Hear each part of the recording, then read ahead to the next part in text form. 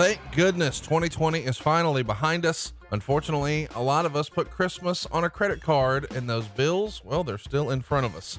Here's a pro tip for you. Don't make a New Year's resolution to save money. Just head over to savewithconrad.com right now. We make saving money fast and easy. Just ask Benji in Louisiana. He left us a 5-star review and wrote, "Why did I wait so long? Process was very easy. No hard sell. Signed closing documents at my kitchen table." What about Jared up in Beeville, Texas? He says, "This was a quick and easy process. First Family was very helpful and easy to communicate with. They always got back to me in a timely manner. I would recommend First Family to anyone." What about William in Gallatin, Tennessee? He says, "It was great working with Jimmy and the rest of Conrad's staff at First Family. Who knew listening to Grilling JR and Something to Wrestle could save me over $130,000 and 7 years off of my loan with almost no increase in payment." Find out how much money you can save right now for free at savewithconrad.com. And here's the thing. You don't need perfect credit. You don't need money out of your pocket. And we're licensed in more than 40 states. So what are you waiting for? If you've got credit card debt, it's not a matter of if we can save you money. It's a matter of how much. Find out right now for free and keep more of your own money at savewithconrad.com. NMLS number 65084, equal housing lender. Oh, and did I mention no house payments for 2 months? Hurry to savewithconrad.com right now. Do you own or rent your home? Sure you do. Fortunately, Geico makes it easy to bundle your home and car insurance. It's a good thing too, because having a home is hard work. Go to geico.com, get a quote, and see how much you could save. Geico.com. Easy. Twinkle, twinkle, little star. Everybody's heard this. Make sure your sweetheart knows she's your star. Picture it. It's Valentine's Day and she opens this really cool gift box and out slides a blue rose trimmed in gold. You know, the blue color of the sky just before the sun sets and you can start seeing all the stars sparkling in the night sky. It's breathtaking. Now picture a magnificent real 24 karat gold rose deeply dipped in pure 24 karat gold with petals in this rich blue color covered in sparkles that mimic the stars in the sky. That's Twinkle Twinkle, the brand new exclusive rose only available at Steven Singer Jewelers. Real jewelers, real roses, really dipped in pure 24 karat gold with a real lifetime guarantee. It's always the #1 Valentine's Day gift that lasts forever. It comes with your own free personal love note, and it ships fast and free to the love of your life, your wife, your daughter, or your sweetheart. And it says, "I'm so lucky to have you in my life." Steven's brand new roses is $79, but his real 24 karat gold dipped roses start at only $59. Go right now to IHateStevenSinger.com. That's IHateStevenSinger.com.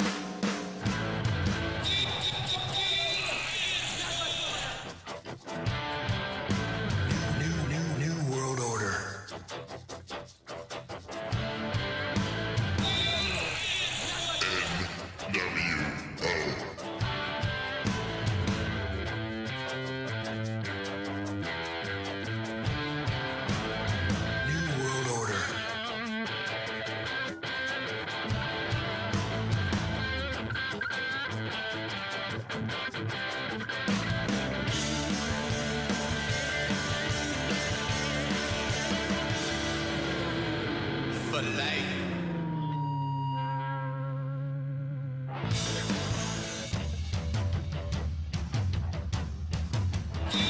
Hey, it's Conrad Thompson, and you're listening to 83 Weeks with Eric Bischoff. Eric, what's going on, man? How are you? I am doing well, enjoying another beautiful day in sunny Florida. Looking forward to coming back and seeing you up in Huntsville shortly, and then making my way back to Cody, Wyoming. Well, Happy New Year to everyone at home. We greatly appreciate all of your support. You made a great 2020 for our families and our shows and all that we're trying to do here. And we hope that we were a bright spot for you as well and a needed distraction from 2020. But here's to hoping that 2021 is much, much better. We thought, hey, what better way to get the year started than to just give the keys to the show to you guys? So we're doing a hashtag Ask Eric Anything. That allows us to really put you in control of the show, bounce around, cover a lot of different topics all at the same time. Next week, we're going to cover the Sin pay-per-view from January of 2001. There's only 3 pay-per-views left in WCW's history, and this is right on the heels of the Fusion Media announcement. So don't miss that next week. We've got a fun January planned for you, but without further ado, let's jump into it right now. Coach Rosie wants to know, what's the biggest takeaway you get from your wife, Lori, when it comes to a life shift? Of course, Coach is a member of our group over at adfreeshows.com. And I think he's been using Lori to, sort of accomplish some personal goals he had. Well, wow, there's been so many of them, but if I had to pick one thing, really, it's learning how to not let other people's negativity affect me and my outlook. I was pretty vulnerable to that throughout the majority of my life until I realized, largely because of Lori, that if I give someone the opportunity to put me in a bad mood, if I give somebody else the power to make me think in a negative way, I'm letting someone else control my life. Yes. And why in the world would I ever want to do that? And she would say things like that to me. She would try to, in a very nuanced, subtle way, because Lori also knows I can be a little stubborn and resistant sometimes. Really? And sometimes she has to work really hard to make things seem like it's my idea in order for me to absorb it more readily and not resist it. And when she finally, after quite a while of working at that, because she saw that as a weakness, that's a flaw in my character. It's not something I'm proud of by any stretch. But when she finally broke through to me and the light bulb went off in my head, it's like, why in the world would I ever give somebody else the power to put me in a bad mood? Right. When I have the choice to be in a good mood, if I just choose to think in a more positive way. So I think because everything else that I've learned, as a result of being married to Lori for as long as I have and kind of opening myself up and this has not been new. I mean, this is something that's been going on for 25 or 30 years. Just it's been progressive during that course of time. But it seems like that was, to me, the turning point, because once you realize that if you're in a crappy mood or if you're in a negative mood, more often than not, it's because you allowed someone to put you in that mood. You don't wake up and say to yourself, or I don't wake up and say to myself, I'm just going to walk around, I'll be all pissy today because, it's Tuesday and I hate Tuesdays. So fuck it. I'm just going to be in a bad mood. You don't do that. But when you allow people, and sometimes it's news, sometimes it's what you hear on the radio, it's just life. People you work with, why would you empower them? Why? It's no different than me walking into a bar and walking up to somebody and say, hey, I'll give you $20 to punch me in the mouth. Why would I do that? Well, you do the same thing when you allow other people to affect your moods and your outlook. And that's probably the one thing that I've learned of all the things I've learned. That's the thing I've learned that's allowed me to change a lot of other things in my life. I love the thing you said about you're allowing someone else to control your life. I learned that in my mortgage business when I was first really trying to grow and be competitive in the market. There was a guy who was very well branded here in town and had done a lot of advertising and marketing. And he was sort of the local market leader. And I became obsessed with beating him. And I was trying to get whatever intel I could. How many units did they do? And what was their volume? And all those sort of metrics that we keep up with. And then one day when I finally got the information, I realized that we had done a lot more than he had, but it was almost defeating. And that's when I realized, wait a minute, in a weird way, I was letting this guy determine how much money I made. Because if he did, 100 loans, I wanted to do 101. Well, I should really push myself to do as much as I could, not be one better than him. And that little bit of a shift made a huge difference for me. So that's some good stuff from Lori. Yeah, it really did. And again, that's one really important thing that I've learned about myself and about life in general, because I think a lot of people are like that. It's so easy to allow other things to influence your outlook, or my outlook, I should say. But then once I realized that, you can start applying that same theory and philosophy, I guess, to a lot of other aspects of your life, and realize it's, how you feel when you go to bed at night is up to you. How I feel when I wake up in the morning, it's all up to me. Right. Everything that happens throughout the day, it's up to me. If I want to be in a bad mood, that's my choice. I don't have to. I choose to. Well, why would I want to do that? And now it's second nature to me. I don't like being around negative people. I just don't, just because I don't want to pay attention to them. I don't want to hear what they have to say. I don't want to let them influence me. So I just choose to be around positive people. And I'm not necessarily saying, cheerleaders and people that are always patting you on the back, but I like to be around people that are looking for a positive outcome in whatever it is they're doing. If it's planting the fucking garden, that's cool too. Somebody's excited about tomatoes. I can get excited about tomatoes. Right. If I'm around somebody that gets excited about planting tomatoes. But I tend now to seek out those people as opposed to hopefully having them, cross paths with me in my day-to-day life. So it's all about choices. Passion is infectious, is it not? It is indeed. It is indeed. Charlie Thrower says, Mr. Bischoff, during your time in WCW, TNA, or even recently WWE, was there a talent that you thought could change the course of the product? Like Hogan going to WCW? Was there one like sort of standout talent that you wish maybe things would have been a little different for, or they had a different opportunity because you thought they could help level it up?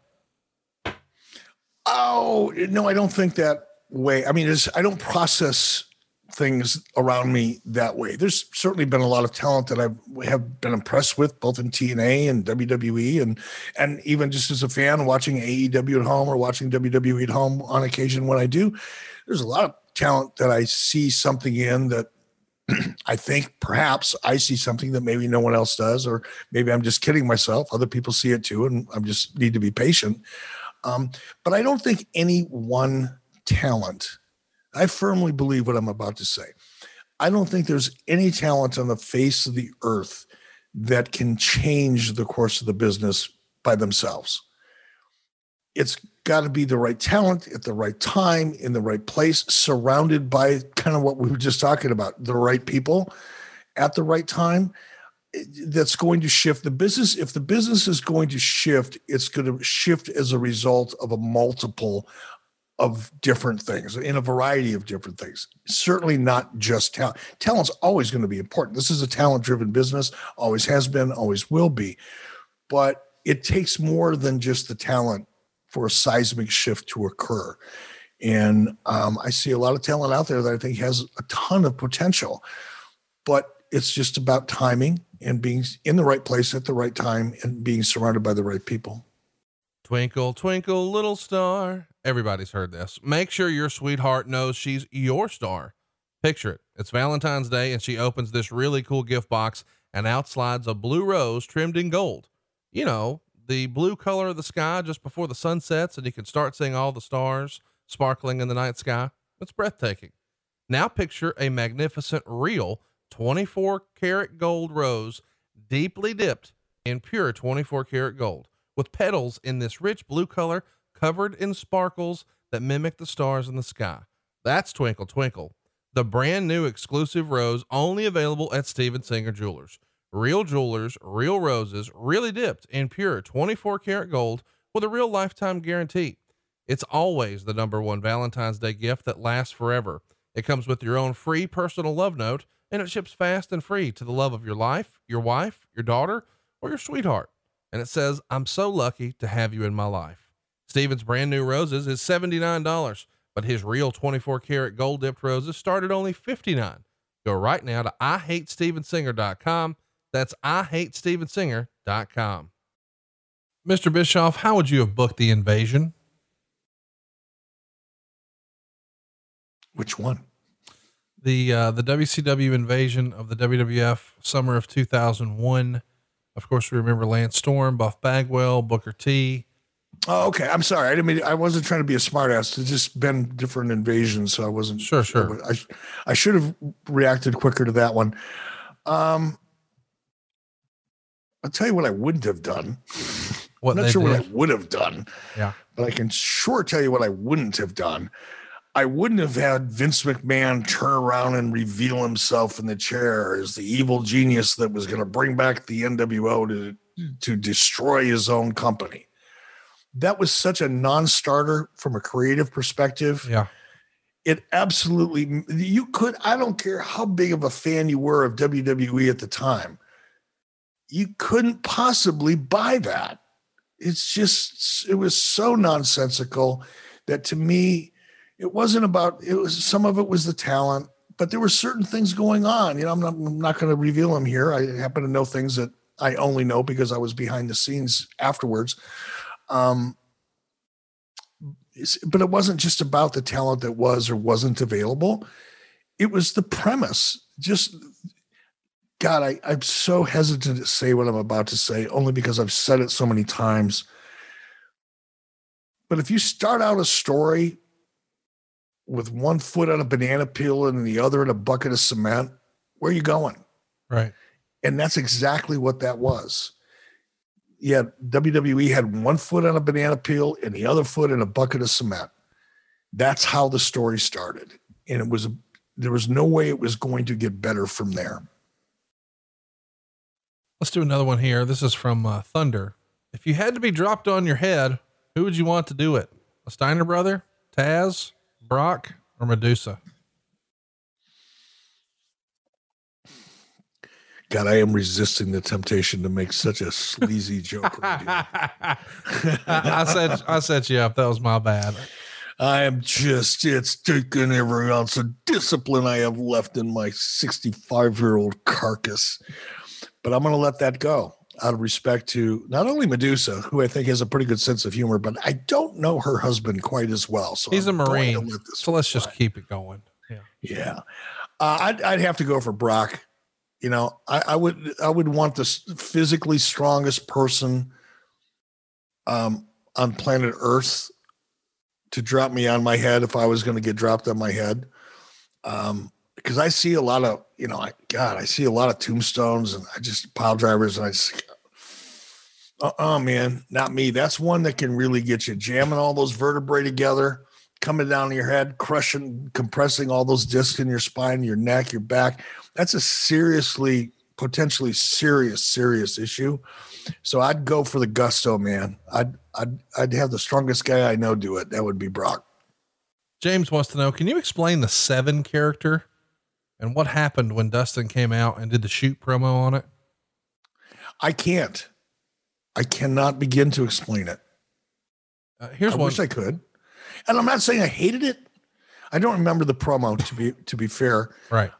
It might've been a great promo. It might've been a nonsensical promo. I don't know because I don't remember it. I'd have to go back and look at it, but visually I thought the character looked pretty cool. Yeah.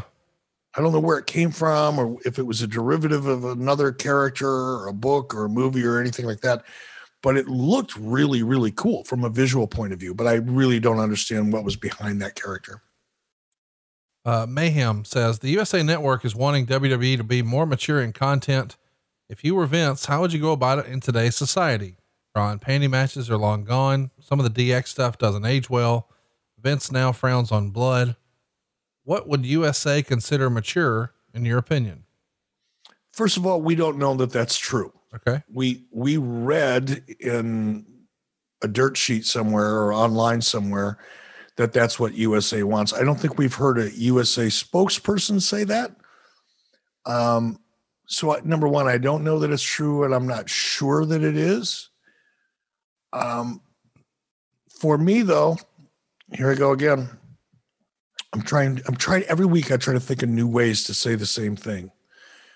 I think you can attract a more adult, more mature audience with a more challenging, provocative, and compelling story. It doesn't have to be sex. It doesn't have to be gratuitous violence.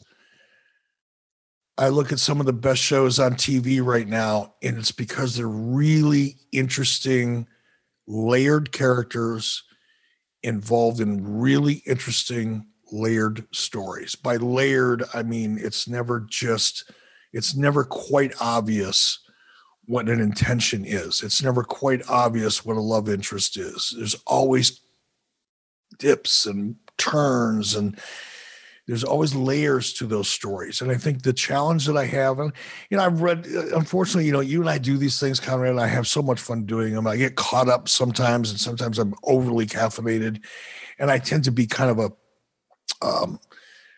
in your face type of a person anyway. When I'm having fun in these types of conversations, I typically say what's on the tip of my tongue, and then I think about it.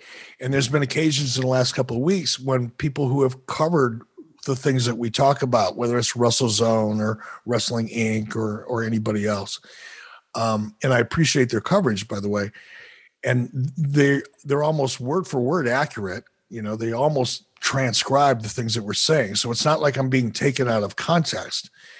And I read some of these things back, and I'm going, oh, that's a little harsh. And it's not exactly what I meant. It's what I said, by the way, but it's not exactly the way I wanted it to come out. I think what WWE, AEW need to do is really, and they already know this. They're not listening to, the Wizard of Oz here behind the curtain. They already know. They're well aware of what I'm saying. It's how you get there. But I do think that the stories and the storytelling and the way wrestling is being presented currently can improve quite a bit as a means to attract a little more mature. And by mature, I just mean a little more sophisticated. I think one of the mistakes that people make, even people in the business make, sometimes it's subconscious. I've heard myself say things sometimes. I go, no, you're wrong. I catch myself, and I catch other people in the business. You assume wrestling fans are one type of fan. You assume who's watching your show. But how many times, Conrad, have you and I come across people? I know, I'll just speak for myself. When I do, on AdFreeShows.com, and we do a promotion like we recently did, where I call fans and I have a communicate. I don't just call and say, hey, how you doing? Thank you very much for, supporting AdFreeShows.com. We get into real conversations. Right. And how many times, I can't tell you the number of times I call you sometimes. I go, Conrad, I just got to tell you this before I forget. I was just talking to this guy who was, part of the promotion, and he's a nuclear physicist that works for the Department of Defense, or an astronaut. I don't think we've had an astronaut yet, but I've talked to people that work for NASA. We've talked to judges. Right. I've talked to lawyers one recently, a month or two ago, from Kansas, who was just licensed to argue cases before the U.S. Supreme Court. These are people who are sophisticated and are looking for sophisticated types of stories. Now, not everybody is, and you can't cater entirely to an audience who is super sophisticated and looking for really rich, deep stories, but you can certainly meet them halfway. And I think sometimes the stories and the way, and not so much the stories themselves, but the way the stories are presented don't really appeal to an older audience. And we sometimes assume that everything that everybody wants to see in wrestling is what we've been doing. And it's not the case. They're looking for something fresh. They're looking for something that makes them feel like this thing they love, professional wrestling, that we all love. Everybody that's listening to this, certainly you and I, throughout our lives, professional wrestling has been a kind of an important part of our life. And in my case, it's provided a living for my family for the last 30 some odd years. So obviously I have a love for it, but it has to change and it has to grow. And the way we tell the stories, just like dramatic series do, the way sitcoms do, movies do, music does, books do, they have to evolve in order to keep the imagination of the people that you're targeting as your audience. And that's what I think, whether it's USA Network or TNT or Access or wherever Impact is, whatever it is, any network is going to be proud and excited about content, about storytelling, about characters that grow that audience. And I think the only way you can grow that audience is by continuing to make it more interesting. And I think in the case of wrestling, because wrestling is what wrestling is, but you can present it in a much different way. You can be more disciplined in the way you tell your stories. You can be more disciplined in the way you present your characters. And that's really what it comes down to, is first of all, recognizing that you've got a challenge. And once you've recognized it, you've identified it, find a solution, and then be disciplined enough to stick with it for 6 months or a year or 18 months, because nothing happens overnight anymore. You and I both lived through, myself in particular, you were much younger, but, I was a part of that period of time when wrestling went from being in the mid 90s, 94, 93, 94, And then fast forward to 97, it's whoa. Cool.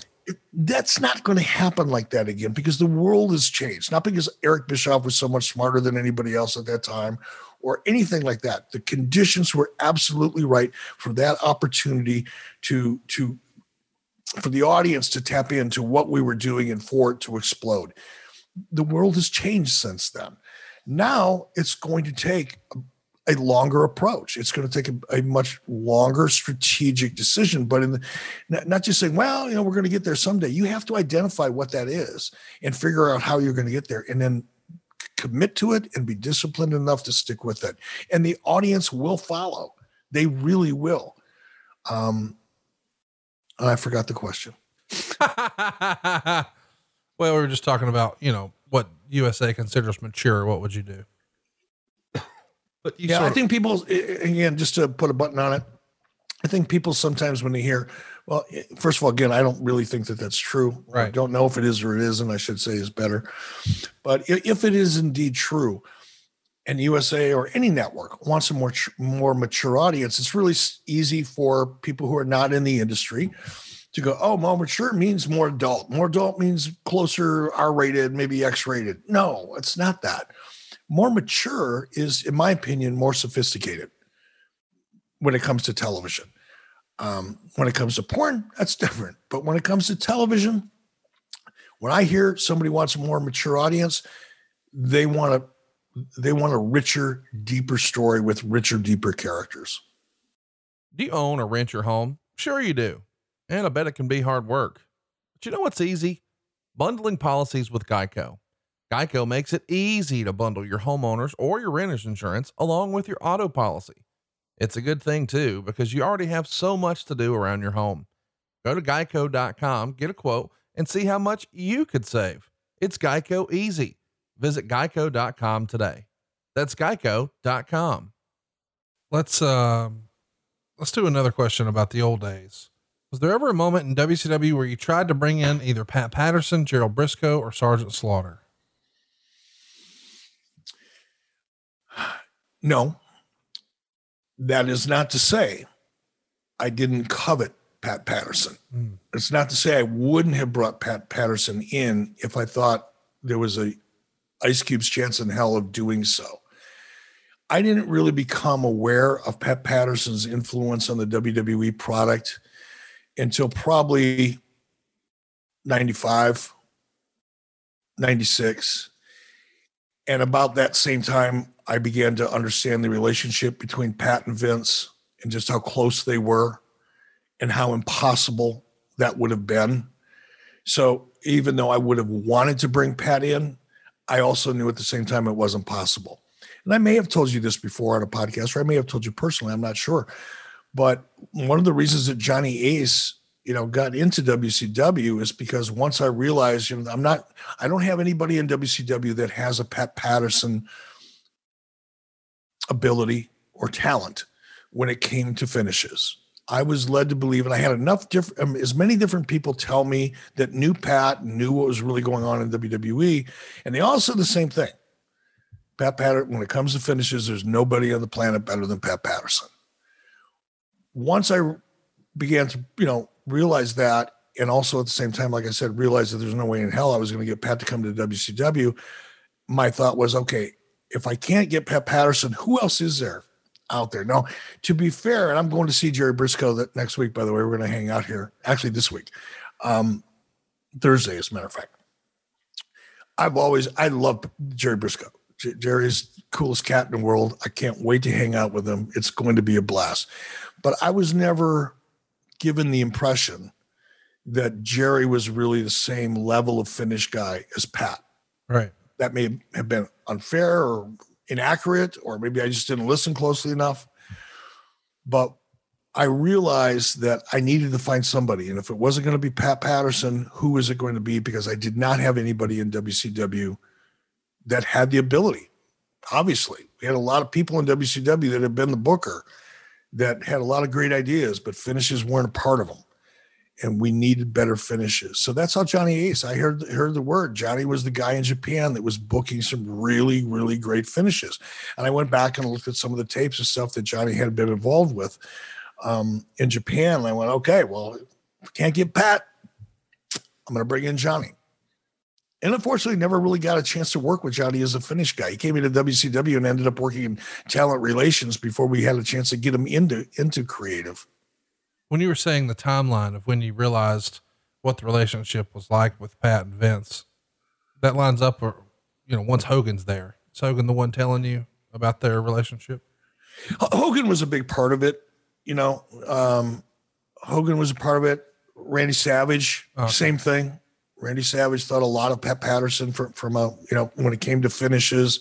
There was no one that I talked to that had worked in WWF or WWE that didn't say the same thing about Pat Patterson. Because I was bitch about it. I would come in and go, God, their finishes are so.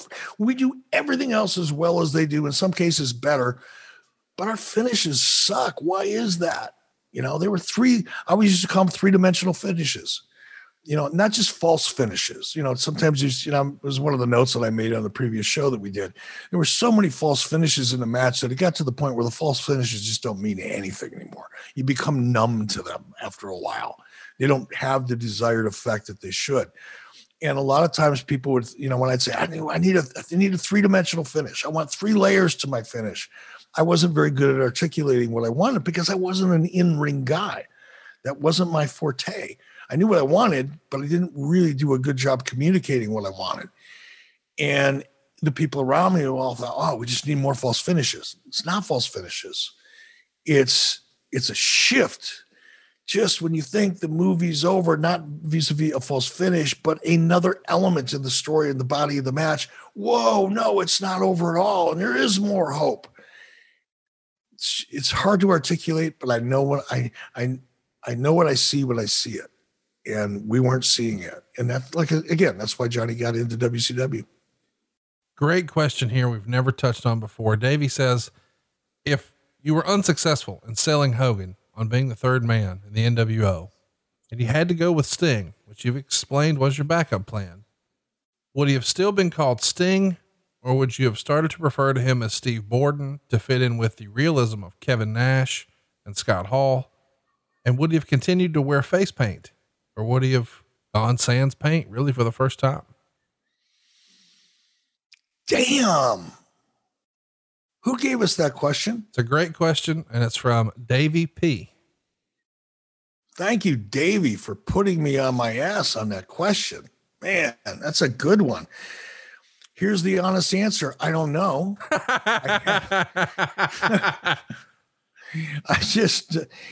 Because I hadn't thought about it. Now,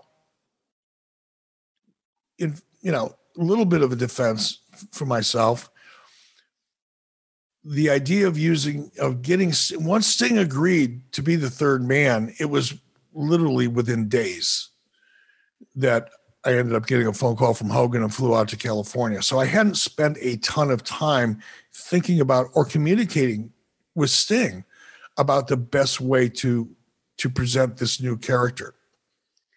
It's not, I knew I would have had to think about it, but we hadn't gotten to that point yet. So what I'm about to say is what I hope I would have done. Okay. I'm going to take the easy way out here, but it's the only honest thing to do.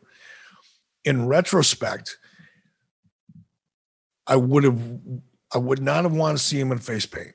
That I'm absolutely sure of, because that was the idea behind the NWO, was to make it more real and believable. And the face paint would have been so miscast within the NWO, would not have fit at all. I probably still would have stuck with the name Sting, just like we stuck with the name Hulk. We didn't call him Terry.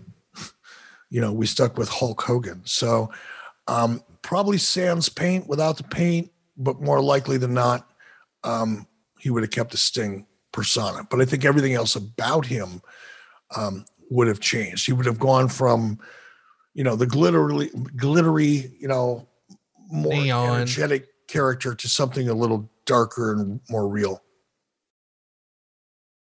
Tyler says, do you have a favorite moment with Roddy Piper? I do. And it didn't happen in the ring.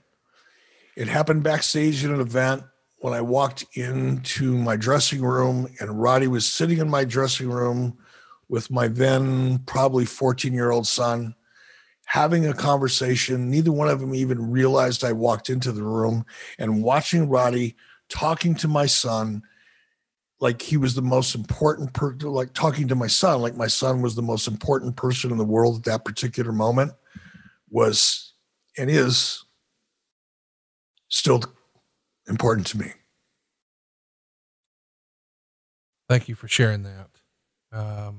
Josh says, why didn't you ever bring Rena Mero into the company while Mark was under contract?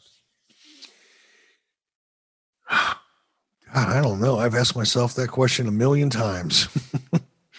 Honest answer is Johnny. I'm not going to speak for Johnny. I never got the impression that Johnny wanted Rena around the business all that much. They had a young kid or two, I believe. Can't remember. At least one very, very young child.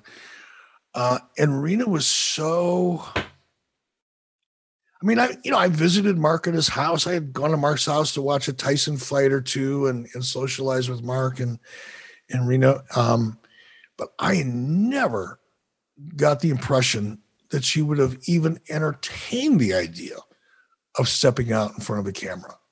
She was the shyest, most private, polite, but private person I had ever met backstage. And it just would not, I just can't conceive of a moment where I would have said, I got an idea. Right. Let's put your wife out there with you. She was very conservative, just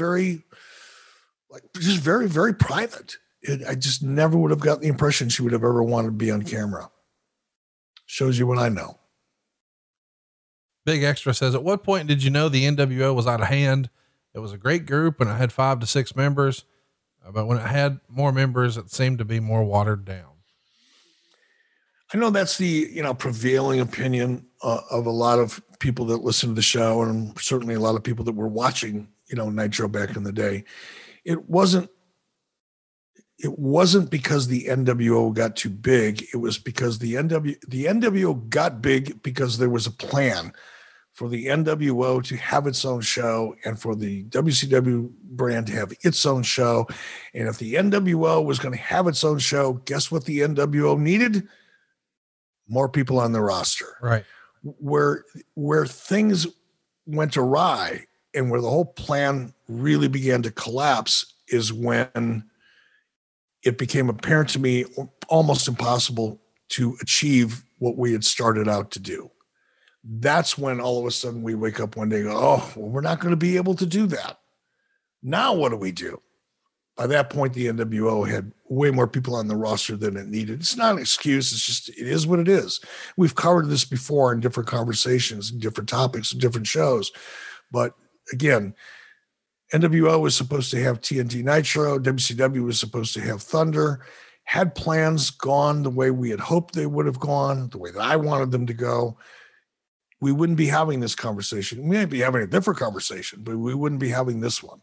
I love talking about our friend Steven Singer. I'll tell you, the competition must really hate this guy. He just makes the experience of buying a diamond better and better, and he makes it fun. Steven is the very first to offer each and every customer the perfect price. That's right. Have you ever wondered if you're getting the best price? Are you uncomfortable negotiating? Well, head to Steven Singer Jewelers and you're guaranteed to get the perfect price. You'll never pay more than the guy sitting next to you. Here's a little insider tip. Most jewelers mark their merchandise way up just to mark it down to make you feel like you're getting a deal. The guy next to you might be paying less. Do you want the most important purchase of your life to be based on your negotiating skills? That's not the case at Steven Singer. Because at Steven Singer Jewelers, you're guaranteed to get the perfect price all day, every day, 365 days a year. That's why we trust Steven Singer. He makes the experience of buying a diamond so easy. So check out Steven Singer Jewelers at the other corner of 8th and Walnut in Philly or online at IHateStevenSinger.com. Steven Singer Jewelers, one place, one price. Let's do another one here. This is from Joseph. He says, if the AOL Time Warner merger would have never happened, do you think you could have made Eddie Guerrero, Chris Jericho, and others main event superstars? The idea being you had a lot of great talent that ultimately didn't become main eventers until they left? I don't think the AOL Time Warner merger had anything to do with the timing of Jericho, for example, becoming a main event talent. I think in fair, that was on me. That wasn't because of the merger. Right. The merger had nothing to do with it. What the issue for me was, you had, starting at the top, Bill Goldberg, Hulk Hogan, Ric Flair, Roddy Piper, Randy Savage, Lex Luger, Sting, a lot of other very dependable top stars that were still very viable. And it would have been difficult. It's hard for me to imagine a scenario where I would have said, okay, let's take a chance on a Chris Jericho. Let's put Roddy Piper over, and Roddy's not even a good example, because even Roddy knew he was on a limited, schedule at that point. But between Sting and Goldberg and Savage and so many of the others that I mentioned, I just don't think I would have done it. I don't think in my mind, well, I'm not going to say I think, in my mind, Chris Jericho wasn't ready for that type of a run at that point in his career. Arguably, I was wrong. History has proven that.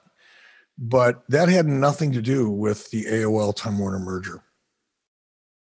I wish it did, because I wouldn't have to take so much shit over it, but it didn't. Stockman says, in your work on reality TV, what show were you proudest of and why?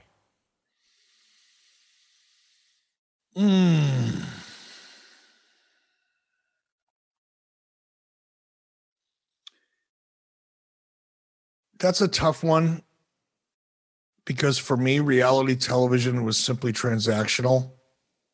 It was make a show, get paid, make a lot of money. Yeah. I hate to say this, but it's true. I wasn't passionate about any of it. I was passionate about being in the television business. I was passionate about finding an opportunity to do something that made me really proud of the work. I did shows that were fun. I did shows that were very successful financially, but there weren't shows that I was passionate about. And I'm disappointed to hear myself say that, but that's true. It was transactional. The wrestling business was in my rearview mirror. The reality television business was a huge business, but I think you'd be hard pressed unless you find somebody like Tom Beers, who produced shows like Deadliest Catch and things that were really groundbreaking. But those were almost documentaries more than, the reality shows that we were involved with. And again, you have to, who were we? You were Eric Bischoff from the wrestling business and Jason Hervey, who was a child star from the 80s. Well, what types of shows were we likely to get sold? What types of talent were we likely to attract for the types of shows that we were going to get sold? We were going to sell shows that were celebrity-based, competition reality, kind of over-the-top reality shows. Those were not going to be shows that are going to make people think or are going to change the world or going to be so artistically acclaimed that, you get an Emmy for. They were simply transactions. And I'm proud of all of the transactions that we made, because we made a lot of shows and we made a lot of money making those shows. But there was nothing that I could point to say, you know what, that was something that I can be really, really proud of. I will say one of the last shows that my company produced was a show called Dope Man. And it was a one-off. It was a single episode designed to be.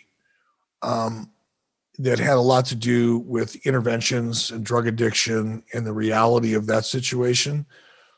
That was a show that I think had the potential of being something really, really important, because it dealt with it wasn't a celeb reality show. It wasn't a competition elimination show. It wasn't a bunch of B-list Hollywood actors getting together and competing to see who gets a spot in the next big TV series. Those were the kind of shows we were doing. And I'm grateful for the opportunity to do them, but they weren't going to change anybody's lives. Dope Man was a show that could have and probably would have changed some lives. It just, the timing wasn't right. Didn't work out. There was already a couple other shows that were really successful on the A&E, and A&E is the network that bought our show, The Dope Man, thinking that they were going to replace Intervention. What was the name of their show? Intervention. They had an addiction. Intervention was their big franchise, intervention show for years. And they thought that they were going to end up replacing that show, and they were going to replace it with ours, but decided to keep that show for another couple of seasons, which is why our show didn't see the light of day as a series. But the quality of that show was very, very, very good. And I was proud of that. Now, I didn't have a lot to do with that show, to be honest, but that was a show that my company produced that could have made a difference. And I would have been really proud of that one. Man of the 90s wants to know, if you would have been available, would WCW have thought about hiring Jim Cornette, either as a talent or backstage agent or booker? No. Nick says, the motorcycle question again. How many have you owned? What was your first one? What was your favorite one? What got you into them? Well, my first one was a mini bike with a 5-horsepower Briggs and Stratton. Yep. I got that one when I was about 11 years old, 10 or 11 years old. Quick story behind that. I was a paper boy in Detroit. And back then I used to go to the main office. I'd pick up all my papers. I had a route of about 45 or 50 people in the neighborhood that I deliver papers to. So I'd go pick up my 45 or 50 papers on my bicycle, and then I'd take them out and I'd deliver them. Well, the neighborhood that I lived in was right on the border of East Detroit and Detroit. The houses were really old. You've seen these, I don't know what the type of houses are called, but they're old houses, but they all have these really big porches in the front. Like the porch is the coolest part of the house in reality. Huge porches, wooden porches. And this particular house had a big flight of stairs leading up to that porch. Well, these people that lived in this particular house, they had a German Shepherd. And the German Shepherd was always tied up back. And I knew it was a mean dog. That dog wanted to eat me alive, but it was always on a chain in its backyard. For whatever reason, the elderly people that owned this dog had left the dog off the chain. And the dog was, and I've always been a dog lover my whole life, always been a dog lover. And this dog was sitting up on the porch this particular day, which was odd. But as I got off my bike, and I was pretty smart. When you love dogs, you grow up around dogs, you learn how to read dogs because you can figure out real quickly if you just read their body language whether they're going to be friendly or not. Well, this one swerved me because I got off my bike and I'm looking at this dog and I'm thinking, I don't know, this thing's always mean. He's always wanting to kill me whenever he sees me. But he's sitting up on the porch, his tongue hanging out, wagging his tail, ears were up, I'm thinking, wow, he's not mad at me today. So I cautiously grabbed my newspaper out of the bag. I slowly walked up the sidewalk, which is about a 40 or 50 foot walk. Got about halfway up. The dog's still wagging his tail, tongue still hanging out. Looked like he knew me all his life. Everything was cool till I took one step on the first step on that porch. And that dog came off that porch like it was shot out of a dog cannon. All I saw was a mouth about this big. And the dog grabbed me by my face. You probably can't see him now. The last 5 or 10 years, it seems they've gone, the scars away. But I had a deep scar on this cheekbone, a deep scar on this cheekbone, one down here on my lower jaw, and another one down here. Dog literally just grabbed me in the face, came from the top of the stairs, took me down, pinned me on the sidewalk, right? Wouldn't let me up. Now, it wasn't like, shaking me or anything like that, but it had me pinned down there pretty good. And then the old guy, the elderly man, the gentleman, of course, he hears the ruckus, right? He comes out. Eventually, he was really elderly, eventually got down the stairs with a broom, and he's whacking on this dog. The dog still wouldn't get off me. Eventually, a neighbor came over, got the dog off me. I ended up with a face full of stitches, ended up going to the hospital. Now, here's the cool part. I go to the hospital, which is about 5 minutes away, 10 minutes away. got stitched up, went back to the house, grabbed my bike, and finished my paper route. That was me at 10 or 11. Finishing the match, brother. Finishing the match, brother. But the end result was my mom and dad sued their insurance company, right? They had a homeowner's insurance that wasn't coming out of their pocket. But anyway, not that would have mattered. My mom and dad would have sued them anyway. But the way it ended up, eventually, a couple years later, we got I don't know what it was, like $4,000 or something. It was by today's standards insignificant. Nominal, yeah. But I got a piece of that. And my dad said, you can get anything you want. What do you want to get? And I got my first motorbike. From there, I went to a Honda 160 Scrambler. I got that bike when I was 14. And I drove it to work. I didn't have a driver's license. I was 14 years old. Just by the time I was 15. No, 14. So Minnesota, just got to Minnesota. And I used that bike to drive to work and back. And I went from the Honda 160 Scrambler to a Honda 305 Superhawk. And from the 305 Superhawk, I went to a Kawasaki 500. Now, this was in the early 70s. Kawasaki 500s were considered the fastest commercial bike you could buy. I was still in high school then. From there, I went to my first Harley. It was a 1974 Harley Superglide. And then I went bikeless for a period of time. And then I ended up buying, by then I had a couple bucks. I ended up buying a bunch of more motorcycles. I rode them for a year, find out which ones I liked, which ones I didn't like. And now I've got an old beat up. Well, I say beat up.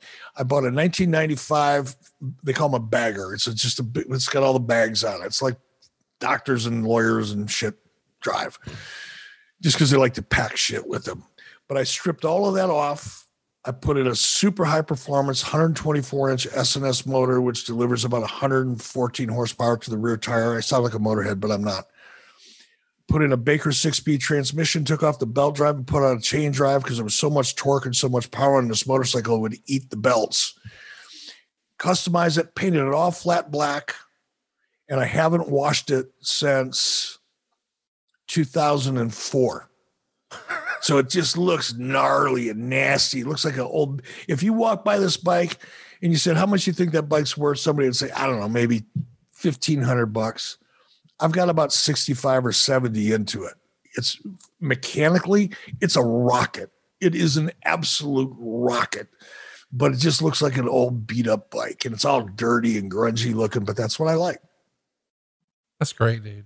I love you telling the old Paperboy story. I didn't realize so many guys in wrestling used to have paper routes. Ric Flair had a paper route. Man, I had mine in Detroit, and in the wintertime, it was cold. Yeah. It was cold. And on Sunday, especially Sunday mornings, like during the week, it was no big deal because I would deliver my papers after school, right? It was cold, but it wasn't that bad. But man, on Sunday mornings, like in January, when you had to get up at 4:00 in the morning, because I'd have to pick my papers up by 5. I had to walk to the place where I had to pick up my papers with my wagon because Sunday papers were big. They weighed about 4 pounds a piece, right? So 45 of those fuckers weigh about 160 pounds. Can't carry those on your bike. So I had to take my little red wagon. Yep, I had a little red wagon. Walk myself, 4 or 5 miles to pick up my papers. Walk back 4 or 5 miles and then deliver them in the dark. And it was so cold. I still, to this day, I don't read newspapers because of it. That's tremendous. Hey, real quick, I want to remind you, if you've got credit card debt or if you're in a 30-year loan, SaveWithConrad.com can get you the best deal you've ever had. Can we get you a better interest rate on your mortgage? Absolutely. Can we help you pay your house off faster and keep roughly the same monthly payment? We do it all the time. What about credit card debt? Can we help you knock that out? 100%. We should mention we routinely help our listeners save $500, $600, $700, even $800 a month. Find out how much money you can save right now for free. You don't need perfect credit or money out of your pocket. And if we can't help you save some cash, we won't waste your time. We're licensed in more than 40 states. So what are you waiting for? Hurry to SaveWithConrad.com. NMLS number 65084, equal housing lender. Seriously, let me and my staff at First Family Mortgage help you get 2021 started right and save a boatload of cash at SaveWithConrad.com. Now we all know that Eric Bischoff is a karate man, but one of the reasons Eric got into that is he got bored with workouts. And if you're getting bored with your home workout, man, I've got something that can help you keep engaged, keep learning, keep you excited, keep you motivated. How about a workout that's never boring and always challenging? We're talking about our friends at Fight Camp, and Fight Camp brings the boxing gym to your living room. They provide all the gear and top trainers, everything you need to get great workouts in. The boxing workout has always been ranked as one of the best ways to get in shape, and honestly, it's one of the most fun ways to combine both cardio and strength training. And Fight Camp brings the boxing gym to you with a mix of cardio and conditioning for a full body workout. It comes with all the gear you need. We're talking the best freestanding punching bag on the market, great boxing gloves, quick hand wraps, and their unique punch tracking sensors that show you real-time progress and stats on any iOS device. You can even watch yourself reach new milestones, and that sort of goal-crushing mentality is going to apply to every part of your life. You can even compete with like a leaderboard situation with thousands of others. That's going to keep you motivated. And by the way, you can learn from 6 highly qualified trainers. They've got everybody from a pro MMA fighter to a mother of 2 to a kickboxing world champion. Maybe you're new to boxing? Well, don't be overwhelmed. Their 12-week starter program teaches you the fundamentals of boxing and still gets you a great workout every time. In fact, they've got access to more than 400 different workouts for all fitness levels and skills, and they're adding 4 new ones every week. But the goal here is to become passionate about it, and Fight Camp is going to keep you engaged and focused and in the zone because they've got endless variety, uplifting beats, motivating trainers, and powerful technology that combines to create a unique and satisfying workout. And how about this? You learn a new skill and continually get better. By the way, you can try Fight Camp workouts for free. If you didn't know that, check it out. Just download the Fight Camp app and select the workout of your choice. And it's a great way to test your trainer. And they make it so easy. Check this out. You can buy now and pay later. You can use Affirm financing to get your gym right away, make easy monthly payments, and then the gym is yours to keep at the end of your term. If you're approved for financing, you'll pay less than $100 a month, which is cheaper than almost every boxing gym. Plus you save on the commute time and gas. And since you can have up to 5 accounts per household, you can get started on a full boxing gym for the whole family at just like $20 a person.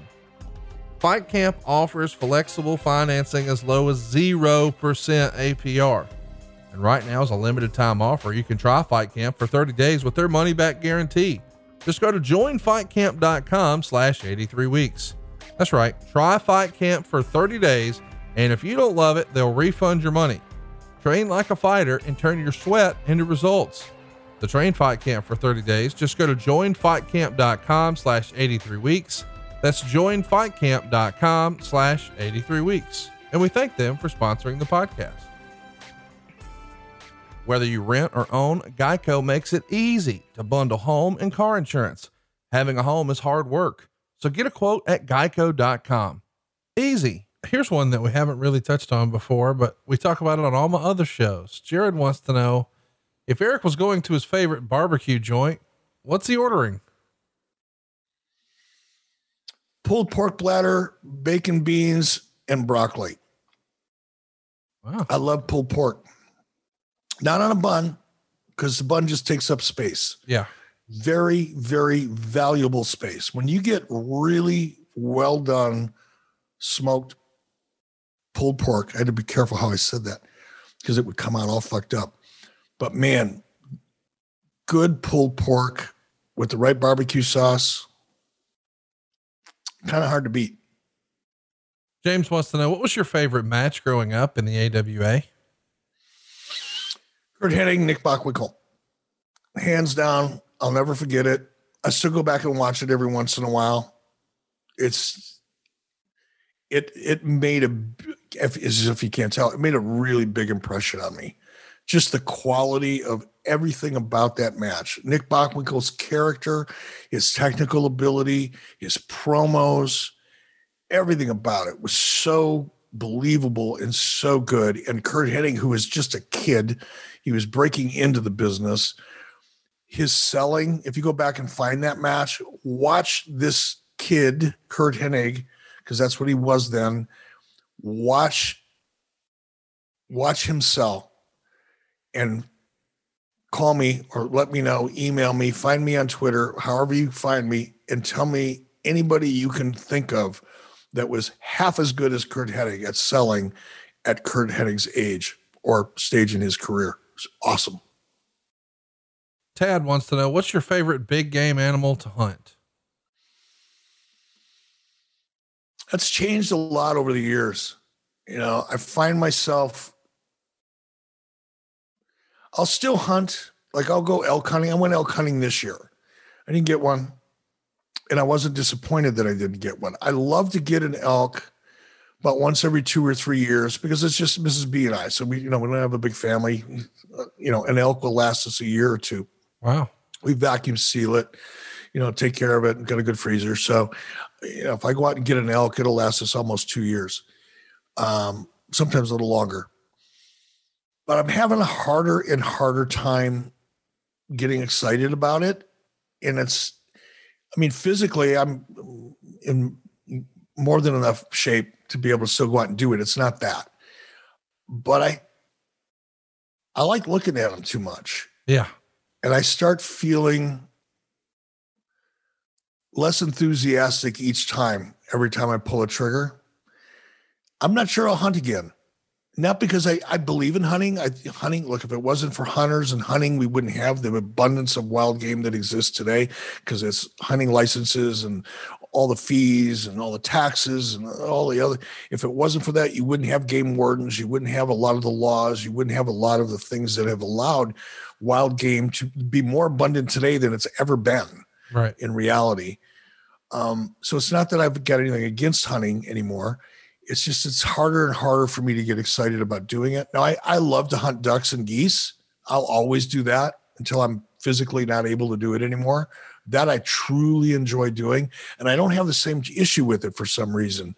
But man, when I see a big elk or a big deer, and more often than not, if it's not an absolutely perfect situation, meaning it's not to get graphic about it, but I'll only take shots that are 300 yards or less because I know that's the limit of my abilities and my equipment's abilities, the particular rifle that I use. And if I'm going to take a shot, I have to be 110% sure that it's going to be a one-shot clean kill. I don't want to wound anything. It's just not my thing.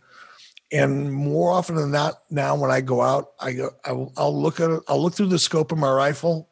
Say, okay, is that within 300 yards? Yeah. Am I 110% sure I'll be able to take that animal without? Usually, if you do it right, the animal never even hears the gun go off. Yeah. And because a bullet travels so much faster than the speed of sound, and I find myself going, nah, I'm not 110% sure. Well, 5 years ago I would have been. But now conveniently, I talk myself out of shots. So I'm just this year, it's an interesting question on a wrestling show, but just this year, I realized that I'm probably just done hunting big game. Ryan Durkinson. Oh, no. Didge Rickinson. Whatever. Ryan says, at Judgment Day 03, was that shoot vomit or working vomit? And how many fans did you nail, including puking out of the skybox window, counting the old poor waitress? Yeah, God, that was so much fun. No, that was working vomit, brother. That was working vomit. I don't ever get sick. I can't. I know I've thrown up in my life, but I couldn't begin to tell you when the last time was. For whatever reason, I have a cast iron stomach. I can eat anything. I can drink anything. Now, I'll feel all kinds of bad in a lot of other ways. I'm not impervious, but for whatever reason, I was born with a cast iron stomach and an intestinal system. So it's really hard to get me to vomit. What is working vomit? I mean, I get the reference, but I'm saying, they say, hey, Eric, put this cream corn in your mouth, or what is it? Yeah. I don't know what it was. I didn't make it, and I trusted the people in, the prop department that put it together for me. And I don't know if it was like mixed oatmeal and water and a couple other things, maybe some chopped up hot dogs thrown in. Not really sure what it was, but it wasn't real. That I'm sure of. Brad Saunders wants to know, when it comes to the announcer's table placement on shows, do you prefer ringside or up by the entrance ramp, and why? What's best for production in your opinion? I don't like looking at the announcers at ringside. I don't know why. To me, it always feels small. I don't mind if they're down on the floor, but I need some distance from the ring and the announce table. I don't like seeing them up close to ringside. And I can't tell you why I feel that way. I just do. I preferred them the way we had them in Nitro, where your announce booth was far removed from the ringside area. And was kind of looking down towards it. I liked the distance between the two because to me, it felt bigger. Just in general, it made the arena feel bigger when there was distance between the announce table and the ring. Here's one from Jeff. He says, did WCW have to pay Marvel a royalty for Hulk Hogan's name like the WWF did? No, because Hulk Hogan owns the trademark Hulk Hogan, not Marvel. Hulk Hogan and his attorneys and Marvel reached an agreement prior to Hulk coming to WCW that gave Hulk Hogan the rights to use Hulk, as long as it was Hulk Hogan, in a wrestling related environment. So I didn't have to pay Marvel anything. That was something that Hulk and Marvel had come to an agreement with prior to Hulk coming to WCW. Here's one more modern. Clint wants to know, how do you feel about Sting signing with AEW? What would be the best use for his talents for the company at his given age? First of all, I'm thrilled to death. I'm very excited for Steve Borden, the man who plays Sting, because I think it's an opportunity for Steve Borden to, much like I wanted to do when I went to WWE the first time as a talent, when you have an opportunity to end your career on your own terms, or at least with an opportunity to end it on a positive note, as opposed to a negative one, that's a gift. And I'm really, really happy that Steve Borden has that opportunity and received that gift. As far as the best way to use him, that depends on Steve Borden. Right. I said this to you the day he showed, or the day after he showed up. A motivated Steve Borden can be a very dangerous weapon in an AEW arsenal as a character, and dangerous in a good way. And when I say motivated, Steve, obviously he's motivated, and I've watched Steve's appearances since he's been back, and he looks physically, and more than that, he looks emotionally and mentally ready to me. And that's a hard thing to say. Not a hard thing to say. It's a hard thing to describe what I mean by that. But there is a level of energy that I can sense when I see Sting now in AEW. It's kind of like watching somebody that you just know he's bursting at the seams. He's ready to go. And that's when he can become dangerous, because he's motivated. I think physically, Steve Borden knows his body pretty well. He trained all his life. I don't know if he was a bodybuilder at one point. He certainly understands his body and how to get the most of it. And he also understands the limitations that he has, and is mature enough at this point in his career and his life to work around those limitations and not try to work through them. And there's a difference. I think if Steve Borden is ready to get in the ring and have a match, he'll find the right situation in AEW to end his career the way he wants to end his career. And I could not be happier for him and for the fans of Sting. There's a lot of them out there that want to see him end his career on a high note. So I think it's best. I think it's great for everybody all the way around. One of the things I enjoy most about our podcast is that it's all about nostalgia. It makes me think about, being a kid and growing up as such a big wrestling fan. And growing up, cereal was one of the best parts of being a kid, but most of us had to give it up when we realized it's full of sugar and junk that we really shouldn't be eating. But then when you realize, hey, if I cut out all the carbs and the sugar, there's nothing I can even eat anymore. But you still need to eat breakfast, right? I mean, we've always heard it's the most important meal of the day, and that makes sense. If you start your engine going the right way in the morning, you're going to be more productive at work. You're going to get more shit done. But how do we make this happen? Magic Spoon. Magic Spoon is a sponsor of this podcast, and I got to tell you, we are a fan in the Thompson household. And here's why you're going to dig it: 0 sugar, 12 grams of protein, and only 3 net grams of carbs in every serving. They've also got 4 really badass flavors: cocoa, fruity, frosted, and blueberry. It tastes amazing. It almost feels too good to be true. It's keto friendly, it's gluten free, it's grain free, it's soy free, it's low carb, and it's GMO free. I have absolutely fell in love with Magic Spoon. My wife is a big fan of fruity, and you can probably guess what that tastes similar to. I'm a big fan of cocoa. Our daughter really likes blueberry. You're going to love it too. Find out which one you like the best. Go to magicspoon.com/83 weeks. Grab a variety pack and try them all today. Be sure to use that promo code 83 weeks at checkout. You're going to get free shipping for that. We should mention Magic Spoon is so confident in their product. It's backed by a 100% happiness guarantee. So if you don't like it for any reason, they'll refund your money. No questions asked. That's magicspoon.com/83 weeks and use the promo code 83 weeks for free shipping. And we thank Magic Spoon for sponsoring the podcast. We believe in it. You will too. Try the cocoa, buddy. You're going to dig it. magicspoon.com/83 weeks. Francis wants to know, is there any wrestling topic you wanted to cover on the podcast, but you haven't had a chance to yet?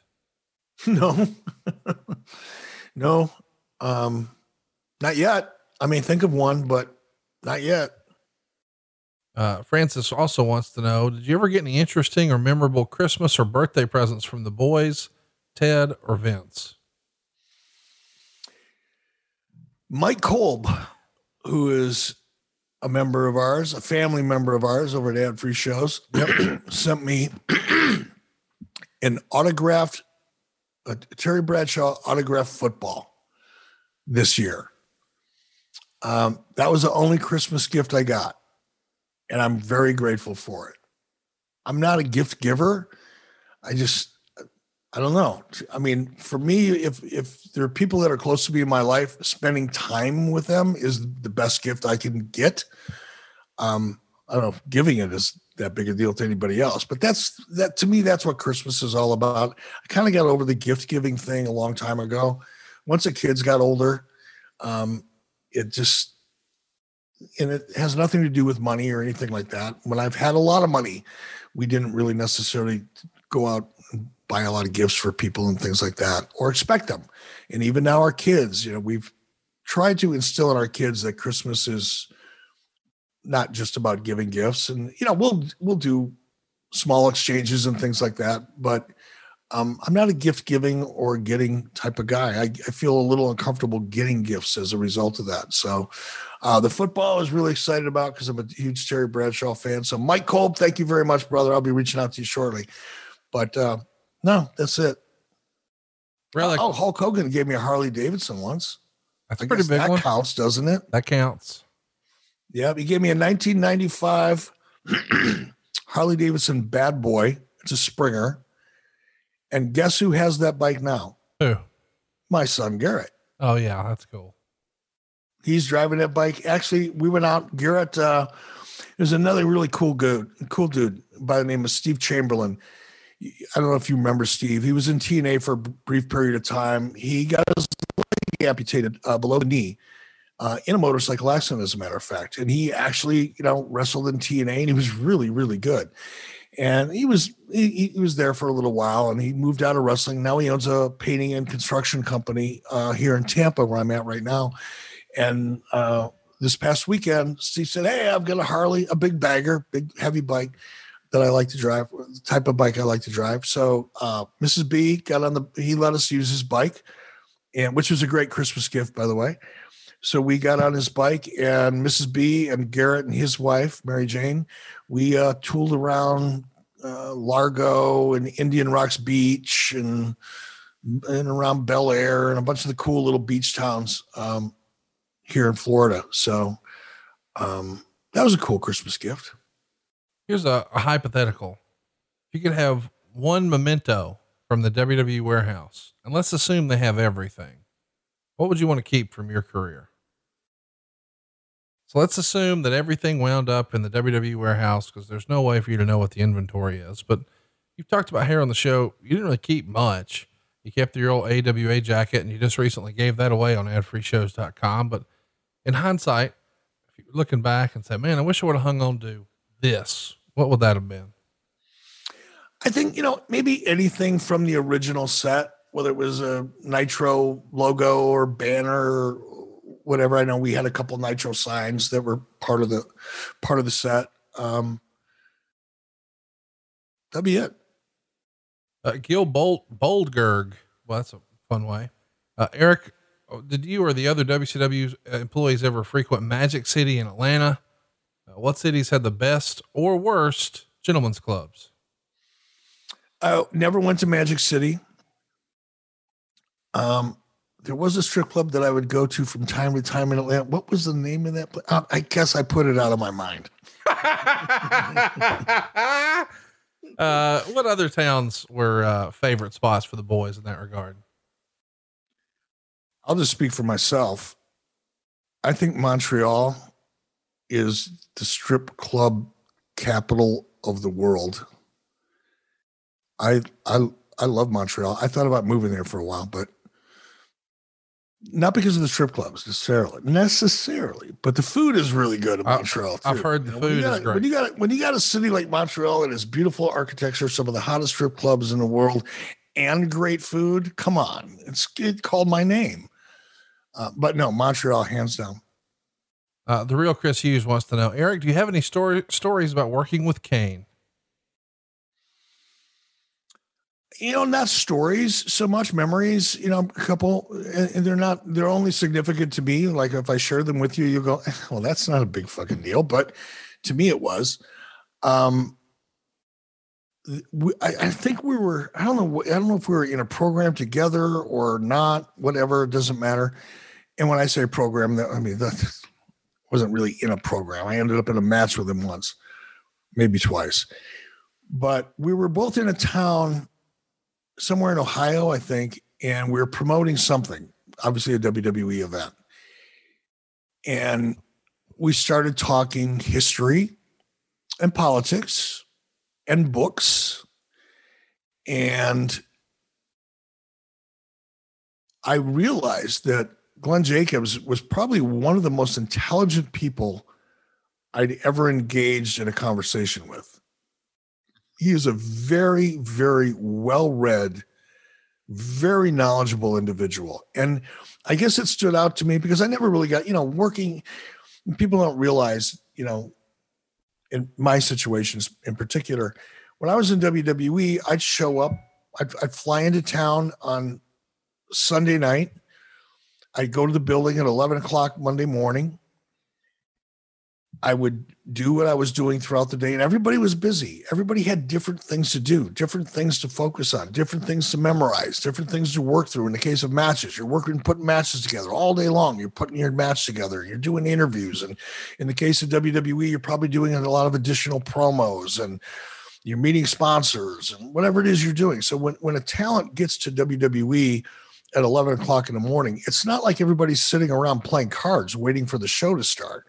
Everybody is really, really busy. Now there's some dead time during the course of the day, but that's usually individual. So in other words, Conrad, if you and I were both working in WWE, you as a talent, maybe me as an announcer or something, we'd have our own shit to do. Right. And whenever you would have some free time, I'd probably be busy and vice versa.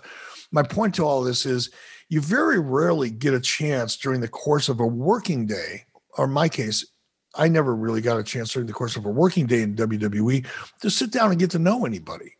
The only time you got to know someone is if you were sitting next to them on an airplane, perhaps, or if you're on a bus to them as you're traveling with them, as you're traveling through Europe, you have a chance to really get to know somebody. And I never really got to know Glenn Jacobs. But once I was hanging out with him, once we were working on this promo together and we were, in the same car and we ended up waiting together and we started talking, we realized that we both had a lot of mutual interests in history in particular and in politics.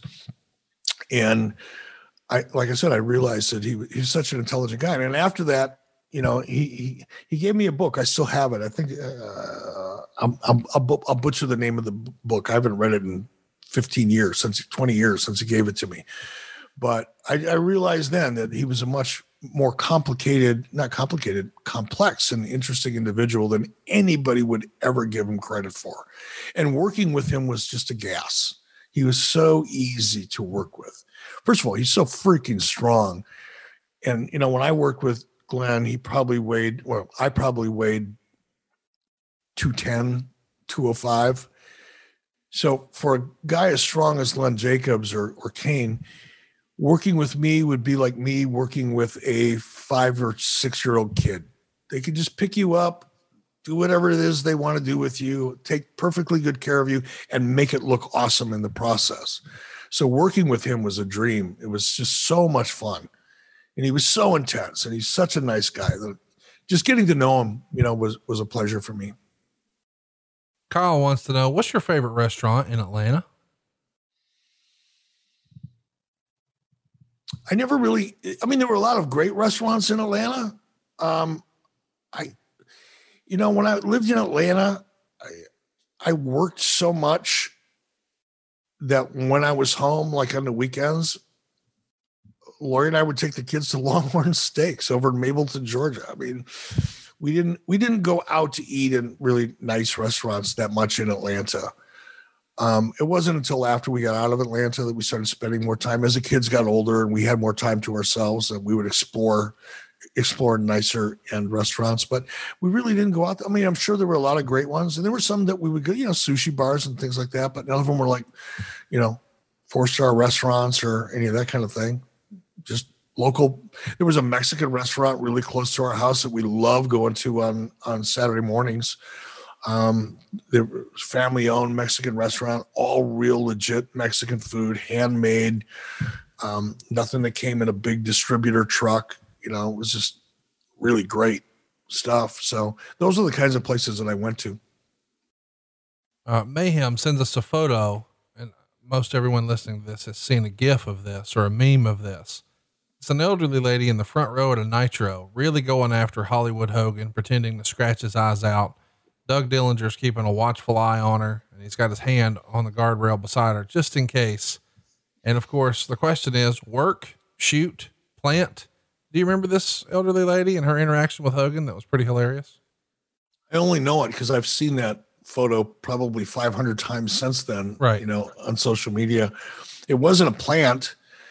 And that was a fun part of coming out, especially when you've got a lot of heat, is you can come out and kind of read the room really quickly and see the people that are the most animated, that really want to get into it with you. Now, you also know they're not really going to hurt you most of the time, almost all of the time. Now, there are exceptions, but, and just going out and fucking with them. Yeah. And just getting them angry. I love doing that. And so did Hulk. So that was a shoot. It wasn't a plant. She did too good of a job. If you would have put somebody in there as a plant, it wouldn't have come off nearly as well because it wouldn't have been real. That was all real, but it was fun. It was fun. And Hogan had to have a blast with that. Oh, he loved it. So, anybody did. Anybody who had heat, if you didn't like going out and messing with the crowd and getting them involved and getting them engaged, then you were really missing an opportunity. That was like the best part of the night. I used to do it with kids. I love to do it with kids because they would lose their shit. I mean, the little kids were the ones that really wanted to hit you because they were just, you go in there and I always do the thing. I put my hands up like this, and challenge. Oh my God. It was fun. Here's one from Adam. Who was more important to WCW, Kevin Nash or Scott Hall?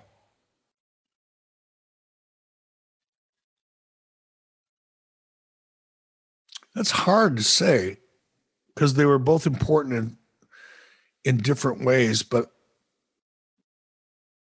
hey, you can only be the first person to plant the first flag, and I'd have to give it to Scott Hall in that respect. Wow. Scott Hall coming down, cutting the promo that he cut. He did an outstanding. That was a really, really important night. Yeah. So I'd have to say Scott, but in no means would I diminish the impact that Kevin Nash had because it was a different kind of impact. Kevin Nash power bombing me off the stage in Baltimore. Another kind of a big pivot point. I don't know that anybody else, if it would have been somebody else doing that, I don't think it would have mattered quite as much. I don't know. It's a hard thing to answer. All right, boys and girls, it's time for us to talk about something Eric and I really, really love, our pets. I'm a big dog guy. I've got 2 dogs here, Ginger and Baby. No, I didn't, these aren't my animals. I inherited them from my wife, but I love them just the same. And man, your dog Nikki is like a superstar. You posted a picture the other day of your dog checking the freaking mail, and I showed Megan the picture. She said, "That's not a real picture." I said, "No, that's where Eric lives." And she's like, "When can we go to Eric's house?" The dog makes the photo, and the backs get the landscape. I mean, this is such a big part of your life, Nikki, and your relationship. Fair to say? It is. And you're right. By the way, Mrs. B took that picture while I was out of town earlier this week.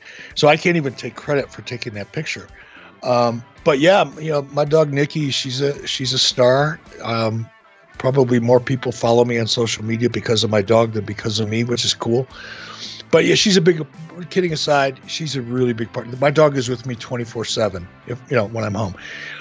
She just won't leave my side. She'd follow me in the shower if I would let her.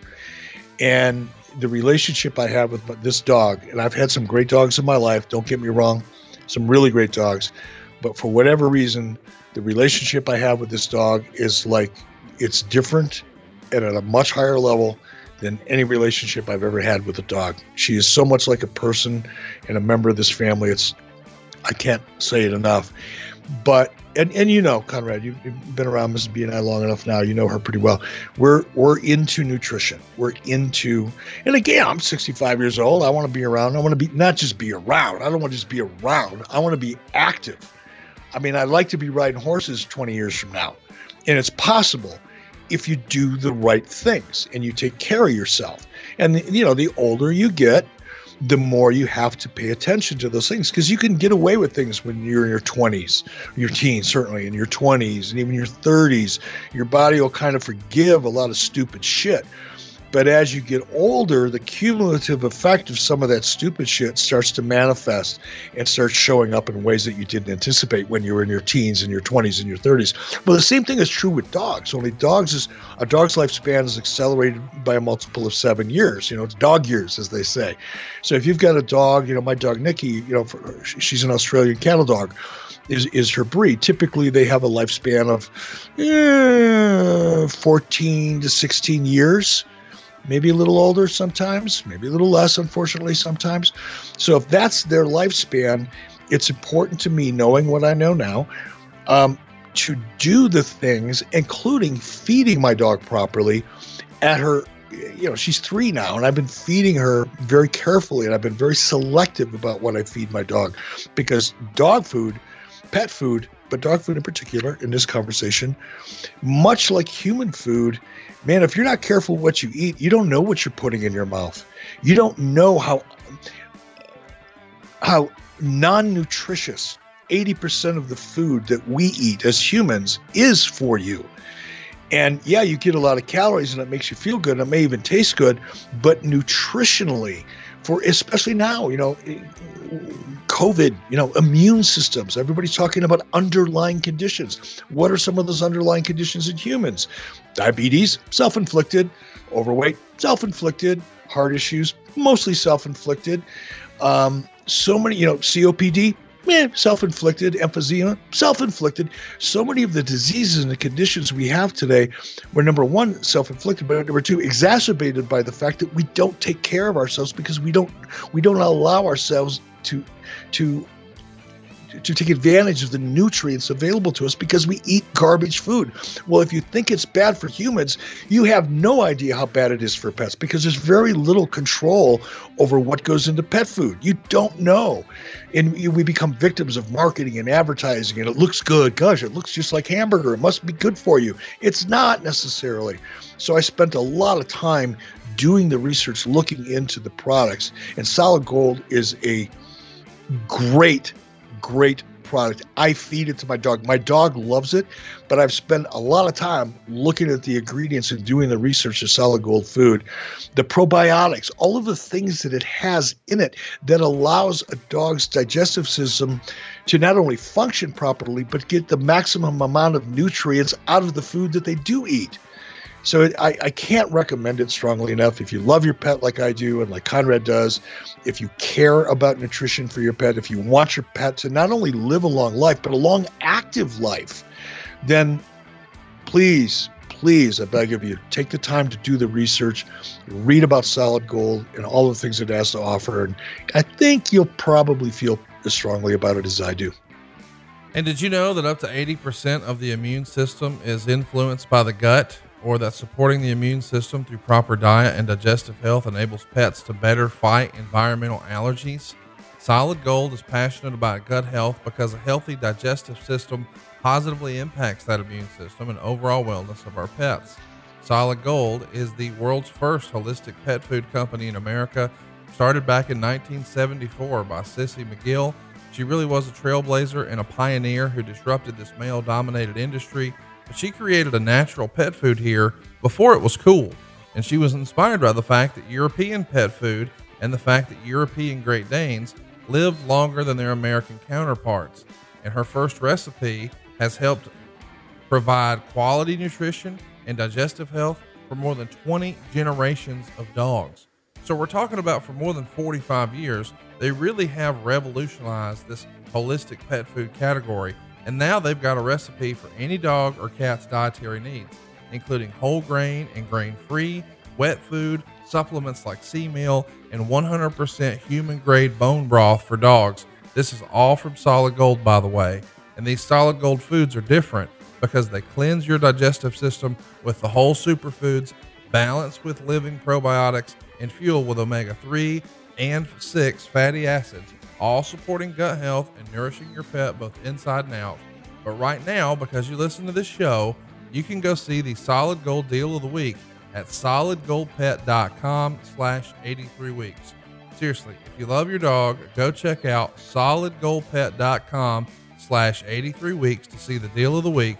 Remember, that's solidgoldpet.com/83weeks. This one is from, Mark. He says, who was a wrestler or wrestlers that surprised you because they got over big with fans in WCW unexpectedly?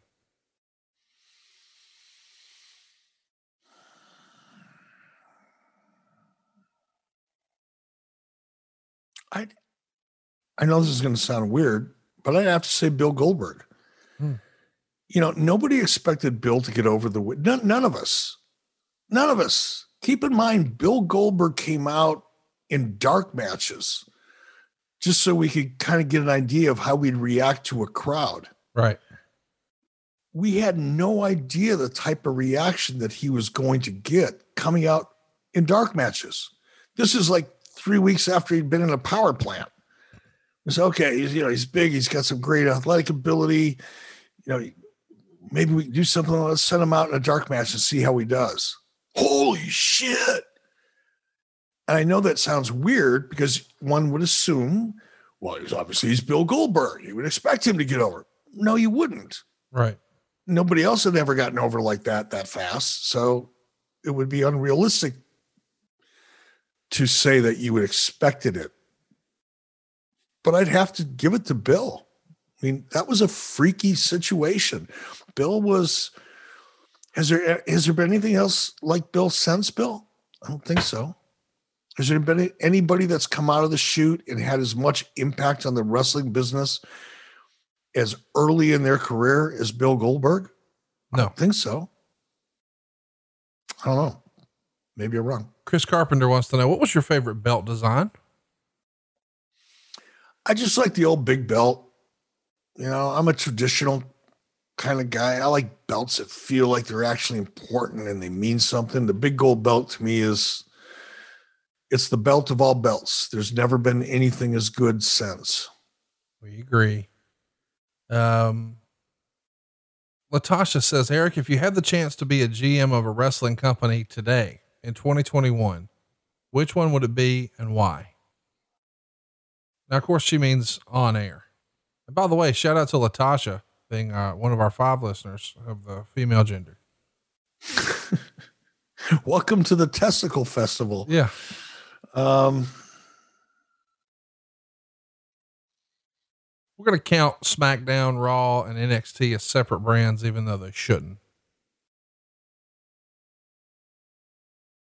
I don't know. It's all in my rearview mirror. I have no desire to do any of that anymore. I miss performing. Don't get me wrong. I love to it, but being a general manager it's a very limited character. Yeah. It's just, and I'm struggling because I'm trying to figure out a way to say this with not sounding like an arrogant prick.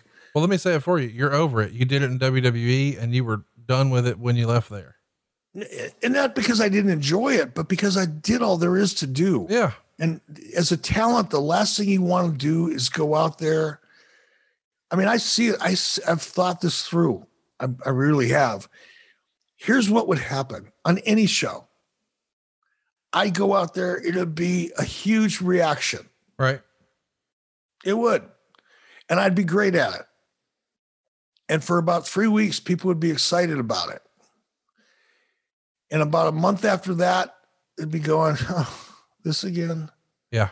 Been there, done that. Because there's just no scenario you can put me in creatively as a general manager in that role that isn't a derivative of something else that's been done 3 dozen times before. Right. And the fans would lose interest so fast, and that would be disappointing to me. And that's why I say I wouldn't be. It's not that I wouldn't love to go out there one more time and be a performer. I would. I'm a whore for that. I just am. I love doing it on a personal level. I would be so excited to do that until I got the feeling from the audience that they weren't excited, and then I'd be depressed about it, and I'd be sorry I did it. So when I say I'm not interested in doing it, it's not because I think I'm too good for it, or I don't think anybody else is worthy of having me, or any of the other things that some people will want to read into what I'm saying. It's because I know I would disappoint people after a period of time, and I don't want to do that anymore. I mean, said plainly, the GM thing is just played out, right? It's a doomed role. For me, it is. Now, maybe somebody else can come along. Look at Adam Pearce is doing a good job with it. Well, but he's not being, just in my opinion, he's not trying to be the sort of heel GM. And I think that's really what we're talking about here is, the character that's really trying to ruin the heels. I mean, ruin the baby faces good time. That's not really his role, right? No, not yet, but okay. I mean, you know what I like? What Pearce, first of all, he's just really good in the role. He's very natural. It feels like he's just kind of been tucked into that role and feels like he's been there forever, but he hasn't. It feels so organic and so natural that it fits and it flows. Now, as time goes on, he can become more of a character, either more of a babyface GM or more of a heel GM, whatever. But whatever it ends up being, it will feel very natural. It will feel fresh because of the way they started it. Act 1. How important is Act 1? We're going back to the same old shit I talk about all the time. It's the beginning of how they're doing it that is going to end up defining the potential that character has. But it feels so real and so natural for him that if something happens and all of a sudden he has to come down hard on heels, it'll feel believable and real. Or if he has to come down hard on a babyface team or a babyface individual, it won't feel forced. It will feel organic. And because of that, I'm interested in it. And I'm interested in how he performs. But for me, because of my history and who I've been on camera, I wouldn't have that opportunity to play that role. And Adam can still get physical. Not that I can't, but it won't be believable and it won't be entertaining to watch, whereas someone like Adam could, and that gives him some dimension as a GM. He's an authority figure that can actually stand up for himself in a physical situation, and it won't feel forced or unbelievable. Whereas someone like me, who's buying that? Right. And the cerebral mental game shit, fucking the baby faces. God almighty. How many times have we seen that? Here's a silly one. This is from Jared. Did you ever want or ask to get your, did you ever want or ask to paint your face and be an honorary juggalo with the Insane Clown Posse? And if so, what would have been your Faygo of choice? First of all, there's nothing wrong with Faygo. I grew up drinking Faygo. You're a Detroit boy. I'm a Detroit boy. So Faygo's kind of like Borden's milk. When they used to deliver milk to your house, Borden's Dairy was the place that delivered it. It had a picture of a Daisy the cow on it with a sunflower around Daisy's, face. That was the logo. That's just Detroit. And Vernon's ginger ale is another Detroit one. But no, I never thought I'd fit in that Insane Clown Posse crowd. Love and respect the guys. Grateful for the opportunity to have to work with them. They were professionals. Everything went great, but I don't see me at an Insane Clown Posse event. I just don't see it happening. I don't know why that tickled me, but it did. Anthony Murray says, Mrs. B isn't the original Mrs. B. You were married before. What happened to her, as nothing was mentioned in your book? None of anybody's fucking business. How's that? Roll Tide on that. The man of the 90s wants to know, what was the relationship like between WCW and NWA Wildside? Seems like if WCW had lived, that could have been a developmental territory. I don't know that there was there a relationship? If there was, it was kind of arm's length, informal type of thing. We were always looking for a place to train new talent or, get a look at new talent before anybody else had a chance to get a look at them, but it would have been a very informal type of relationship. Here's one. This is one that we've never really talked about before. And I'm kind of surprised that we haven't, because you talk about it a lot, but we haven't had a question. Mr. Williams says, throughout your career, we've seen your weight fluctuate. What were the things that you would do that make you go, hey, I need to lose weight? And how do you do so? Great question to be asking after a week and a half here in Florida over the holidays. It's funny. The thought was just crossing my mind this morning. As far as, I'm not really sure what the question was again. Are there triggers where you would say, oh man, I need to lose weight? Like, what would motivate you to do it? Would it be you watch your tape back, your pants start fitting a little tight? What's the cue to you? Oh man, trying to get this under control, because we have seen you sort of be all over the board. When I just saw you recently, when you were in Huntsville, you look like you're in the best shape I've ever seen you in. But maybe some of that was just boredom in quarantine. I don't know, but what's the trigger? For example, I stepped on the scale yesterday, and I think I put on about 7 or 8 pounds since we left Cody, which was December 8th. So it's been now 3 weeks or so. And I put on about 8 pounds. Most of that I probably put on, literally over 4 or 5 days over Christmas, because all we did was eat and drink. For me, it's how I feel. Like, the heavier I get, the less energy I have. I start feeling sluggish. I don't feel like doing anything physical. And I really enjoy, it sounds like an old man thing, but I really enjoy taking my dog out for really long hikes, especially when we're in Wyoming and we're up in the mountains and you're kind of working at it. I just love the feeling I get when I do that. And when I'm too heavy, I'm 5'10" and a half, and I'm not a big boned person. Right. My ideal weight should probably be about 175 pounds, maybe 170.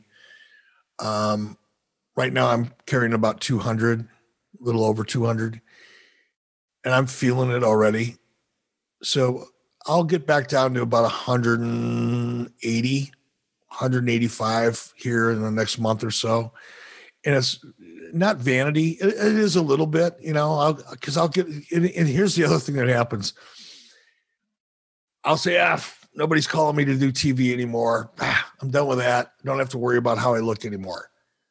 And I'll blow up to 225, 230, and my phone will ring. Yeah. You idiot. Now I gotta, now I gotta go hardcore DEFCON 5 Navy SEAL kind of bullshit, just so I don't feel like a complete idiot showing up on camera. But now I just like to feel good. I like to have a lot of energy, and I like to take my dogs on like long hikes. And if I want to do something physical, I want to be able to feel good doing it. I love to run. It's a little harder for me now because I've done enough damage to my right knee over the years. Had an operation or two and just fucked it up being an idiot, between wrestling in high school and college and martial arts and shit. It's a little harder on me now to run, but I love to run. So right now, my motivation, honestly, is I want to be able to run like 5 miles every other day, just because it makes me feel good. And in order to do that, I've got to be light. If I'm carrying around, can you imagine, throwing 30 pounds of just dead weight on your back and going for a jog? It's harder. So if I want to run again, I have to get myself down to about $175 or $180.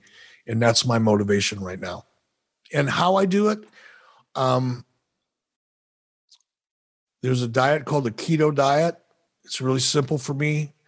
And I fast. I do a lot of intermittent fasting. So when I decide, once I get home from Florida, well, not before I leave, if I wait till I get home, I'll be up to 2:30 again. I'll look like a little tiny version of Yokozuna. I'll do intermittent fasting, which means I won't eat anything till about noon, and I'll be done eating all day by 6.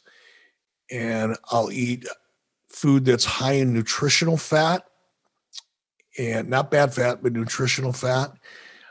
Keep a moderate protein intake and almost no carbs. And I'll quit drinking, because drinking absolutely fucks up my diet. No matter how hard I could work out, I could run, I do all kinds of shit. But if I drink, and not even a lot, but for whatever reason, when I drink, it just fucks up my diet, something fierce. So I have to do all of the above: keto diet, fasting, no drinking, and I'll drop weight like a motherfucker. 4 or 5 more, and then we'll wrap things up here. Pete Gladstone says, would Goldberg's streak have kept going if he had a better tan at Starrcade 98? And I talked to him about that. I said, Bill, we're running out of rope here. There's only one way to keep the streak alive. And I can't keep the streak credible when you show up looking like a big jacked up glass of milk. So either get the tan, or you can't be the man. Yeah, we're going to have Scott Hall electrocute you. I mean, you figure it out. Chris says, could the New Blood storyline have been successful if it were done 2 years earlier and with guys like Jericho, Guerrero, Benoit, and Mysterio? It's a great question. It's a great question. And I think the answer is, yeah, possibly. I mean, there was nothing wrong with there was a lot right about that story. There was a lot of things right about that story, and it had potential. It certainly was not executed as well as it could have been. And part of that was that there just wasn't enough thought given to it. It wasn't something that was there was no long-term plan for it. I think if there would have been a better job, and that's partly my fault, by the way, mostly my fault. In fact, I'll take full credit for that one, or full blame, I should say. That's a story that could have and should have had a longer term plan, and it just didn't. Mr. O'Brien says, greetings from Ireland, Jameson or Guinness? Jameson for now, but I want to tell you about something I learned over the holiday break. Conor McGregor's proper 12 is not a bad way to go. Are you going to watch his I don't know if you've tried it. I was a cynic because I'm a Jameson guy. Right. And I made the mistake of reading a couple reviews months ago.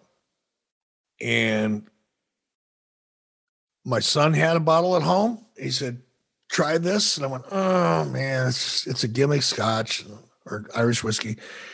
I'm not into gimmick Irish whiskey. He said, no, try it. I think you'll like it. Reluctantly, I did the sniff test. I went, not bad. Bam. Are you going to watch Conor McGregor fight later this month?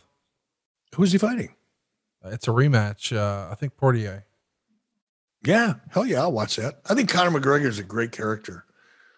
Man can sell a fight. I love watching him. Let's do a few more here. Kyle wants to know, any performer ever attempt to get physical with you during a creative disagreement? I think Kevin Nash came close once or twice. Any stories there? No, nothing came of it. No, nothing I can think of. I mean, physical. What I mean, I think Kevin may have wanted to for split second or two, but he was too smart for that. Nothing good would have come out of that. He would have felt horrible about it as soon as it was over, and I would have been much of a challenge for him. So he wouldn't have gained much out of that. But no. Here's one from Live for Greatness. Why did Nitros in the NWO era always end in brawls? Because everybody was always so pissed off. They were just hot all the time. Everybody wanted to have all of the attention. Everybody wanted to be in the main event. Everybody wanted all the leverage. Everybody wanted all the influence. And it just wasn't possible to make everybody happy. So they just tore it up. I don't know, brother. I don't know. Here's the, I'm trying to make a fun answer out of that. I can't, obviously. The idea, I think, with Nitros were to leave them hot. Yep. Leave them wondering what was going to happen next week. Leave it kind of open-ended. I preferred to go off the show with action as opposed to going off the air with dialogue or announcers. I liked leaving the shows hot, and it was often best to do that in a pull apart or some kind of a schmaz in the middle of the ring. A cliffhanger. A cliffhanger, if you will. Last one. Anthony says, say the AWA never went out of business and you took over. What would you have done if you took control of the AWA? Well, that's some fantasy booking right there. Yeah, I'm going to have to let that one slide, brother. That would take some time and some thought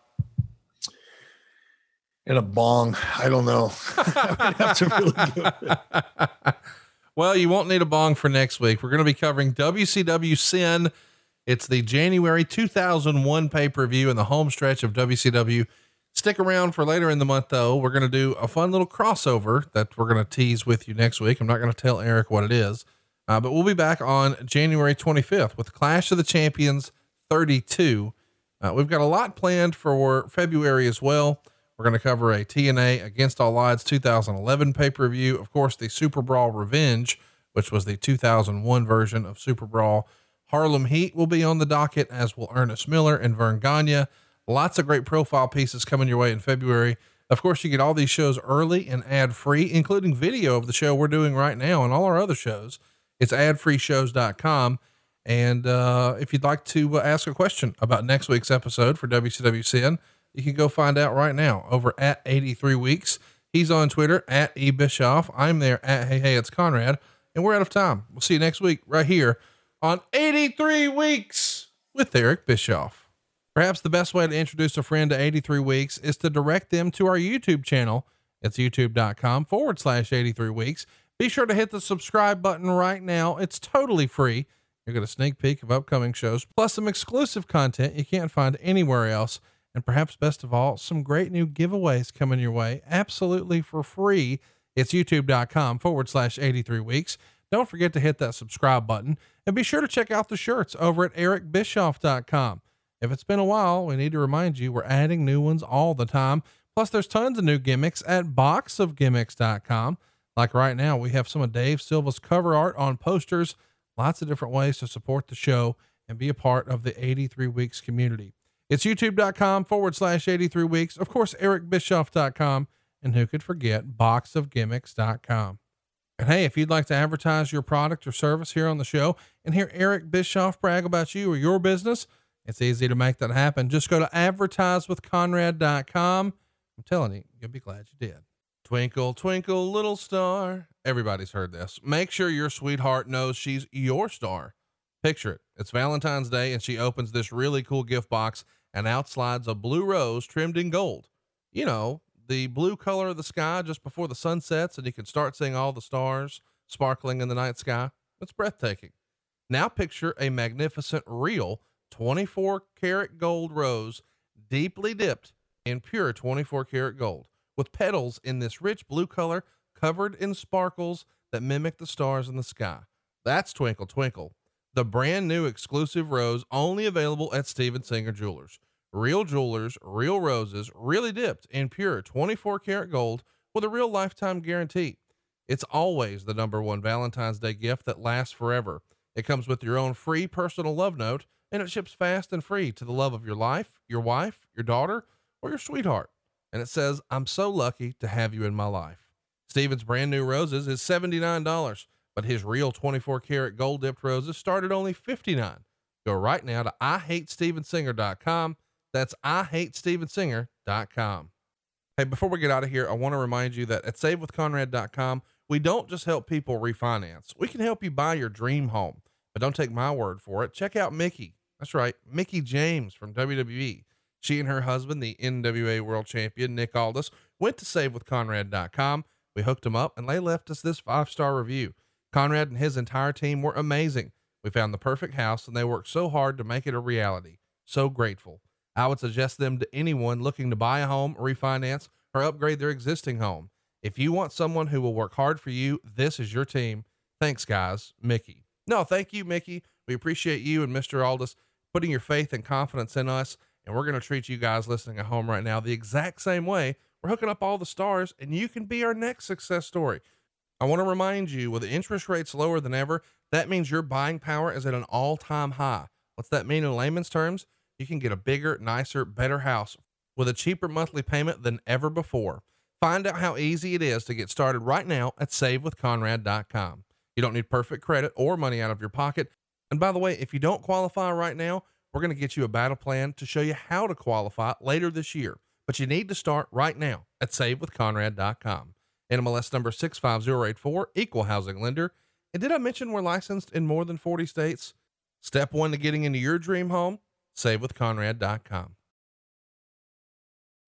John brings his skewed sense of humor. Jeff brings tips to cut strokes off your next round.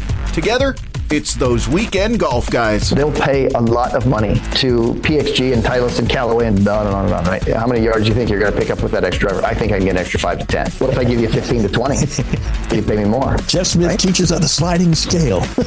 Those Weekend Golf Guys, the podcast, part of the Believe Network. Just search BLEAV on YouTube or wherever you listen.